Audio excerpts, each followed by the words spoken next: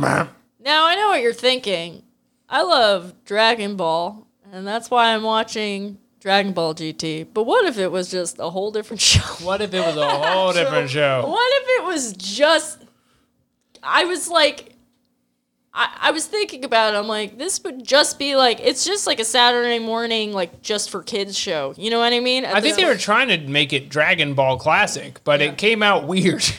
It came out all fucked up. It came out all fucked up and different. Yeah. And with a lot of strong racial sentiments. I'm not sure I agree with. They ran it through the machine, but like backwards, and they spilled ink on it. They dragged Ireland through the mud. They had the 16 chimpanzees write the scripts. So here's the thing. Goku and Pan are going to save the world because there are 7 Dragon Balls that have flown off and they're full of evil energy.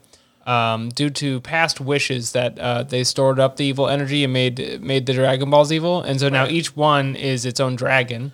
And they've so far successfully defeated 2 dragons? Yes. 2 dragons? For the first 7 minutes of this episode, I wasn't sure if I was watching the correct episode.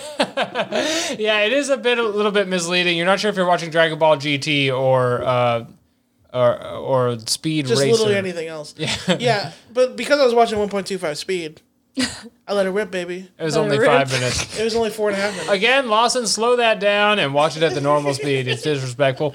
And this is something that really hits you this episode is... Use your terms. There is no good reason for Pan and Goku to be doing this task alone. No. Where the fuck is Goku? They are having way too much fun. Well, and they're traveling all around the world, it's implied. Yes. So, like... Split up.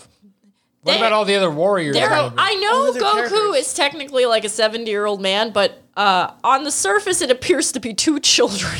Yes. And the world is going to end in like 2 days. Isn't time kind of the essence here?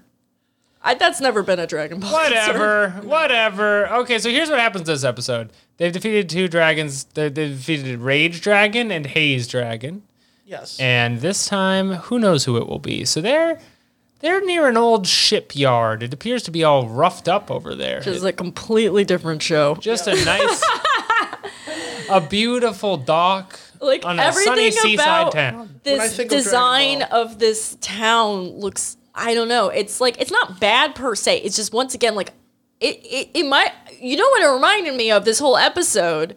G Gundam. It was like G Gundam, Katie. Yes. Very astute. Yeah. So true. Have you seen all of G Gundam? Me too. Twice. God, that's so true. So they're at this sunny seaside town, and something seems awry. For one, there's a destroyed ship with a whole bunch of eyes sticking out of it, and they're like, what's going on with that? Well, stay listening, you'll find out. Old Giru, their friend who's a robot and a dragon radar and is cute and by the toys, tells its friend Pan, "Oh, Pan, Giru, my battery level has plummeted, Giru. And Pan goes, what the fuck are you talking about, Giru? You don't have battery levels. And he's like, I need food. And then she's like, you don't eat food. And then you're wondering at home, what does he mean by that? You'll never find out. Because it does not come back up, and it is not explained. Here's what happens. An octopus falls out of the sky and onto Pan's head. Yeah. And then we talk about that for the rest of the episode. You know, for someone who is as in the position they are, Giru being like they are the radar, they treat him like dog shit. I was gonna say, so later in this episode, Giru is an annoying character, but Giru's like Dragon Ball approaching. They're like, "Are you sure?" I'm like, "He's literally never been wrong. This is all you do. That's all he does. Why are you fucking second guessing him? He's programmed to do this." Yeah. You know what? Normally I'd be on your side, except this whole comment about needing food is like, oh, so this robot just like makes shit up. No, I think He's just I think makes he stuff was. up for attention. I think he's like, I need to charge, and she wasn't believing him. So he's like, maybe if I try to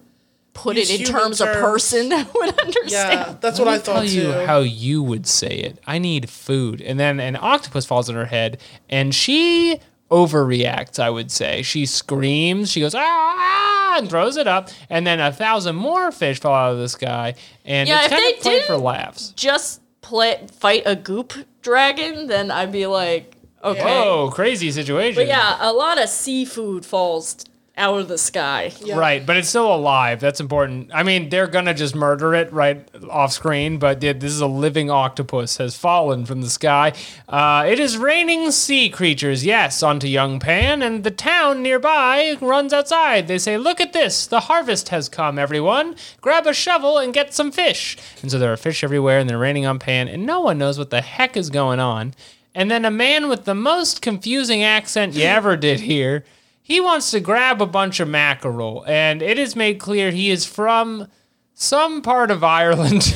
And that is going to be relevant culturally in a He minute. is blonde. Yeah. He has a red cheek and nose to imply that he is shit-faced. Yes. Like, it's crazy. Is also Theater of Delight's accents the entire Yeah. way. It's Yeah. just making up. That I was thinking of you this Oh, whole Pan, you stay away from me mackerel. I need that for my family. The thing is, literally sounds like that. It's not an over-exaggeration. And so this man is just doing Irish face on Japanese television.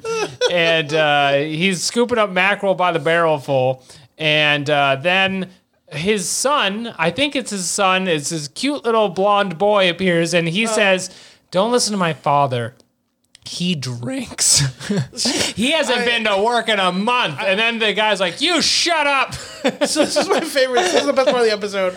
He goes, "You shut your fucking mouth." You shut your fucking mouth. You don't know what you're saying. He throws the thing of gin at his child. He has a flask. A full flask. flask at the kid, and I was like, I think I'm on board for this episode of Dragon Ball He's GT. just, he doesn't even have the flask in a paper bag. He just has it. He just He's throws sipping it. at He's his sipping it in the child. show. He throws it 90 miles an hour overhand. This kid is kind of a fucking narc, though, 'cause he's like, "My dad doesn't go to work." And he's like, "Why do I need to fucking work? There's fish on the There's ground. fish everywhere, you fucking ingrates. Pick it up and grab a tail, you piece of shit." You fucking work then. Also, okay, so this That's is... why your mother fucking left. I'm You're gonna... on the dole. I don't need no doll. It's We fish, got fish from the sky. fish from the sky, you fucking idiots. So here's the plot of the show that's happening. The fisherman explains that Princess Oto, a magical princess, has appeared recently, and she whisks up fish from the sea and throws it into the village. And because of all the free fish, everyone in the entire village has taken to drinking and having fish fries all day. And they don't get anything done or take care of their families because they're drunks. Yep.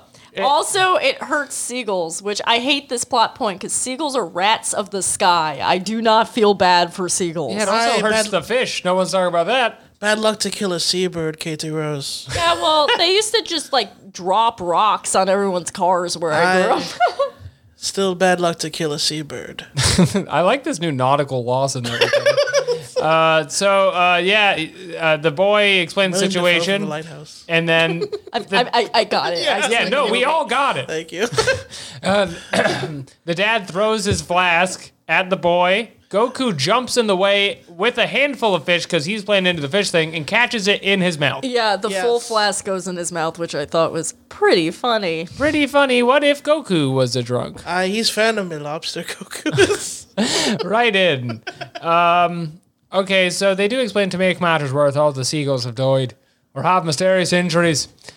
And so we're is supposed this like against socialism? This episode? Like, Yes. is it- okay. The idea is if they have, first of all, and then at the end too, you know, the lesson of it is wrong. But so here's the thing: is that the seabirds, they're all hiding, and that's what was all the eyeballs in the ship is all the birds are hiding in there because they're getting hit with fish. Which is Right. like no one would be more up for this than the fucking birds. What are you talking Yeah, about? they'd be like, oh, there's smelly shit all over the ground. I love to eat Did that. you not do a second Yeah. draft on your fucking cocaine brainstorm, Akira Toriyama? Jesus If Christ. they have like unlimited fish, can't they just feed the birds? I don't understand. It doesn't make any sense because it's hitting them on the way up. I don't get it.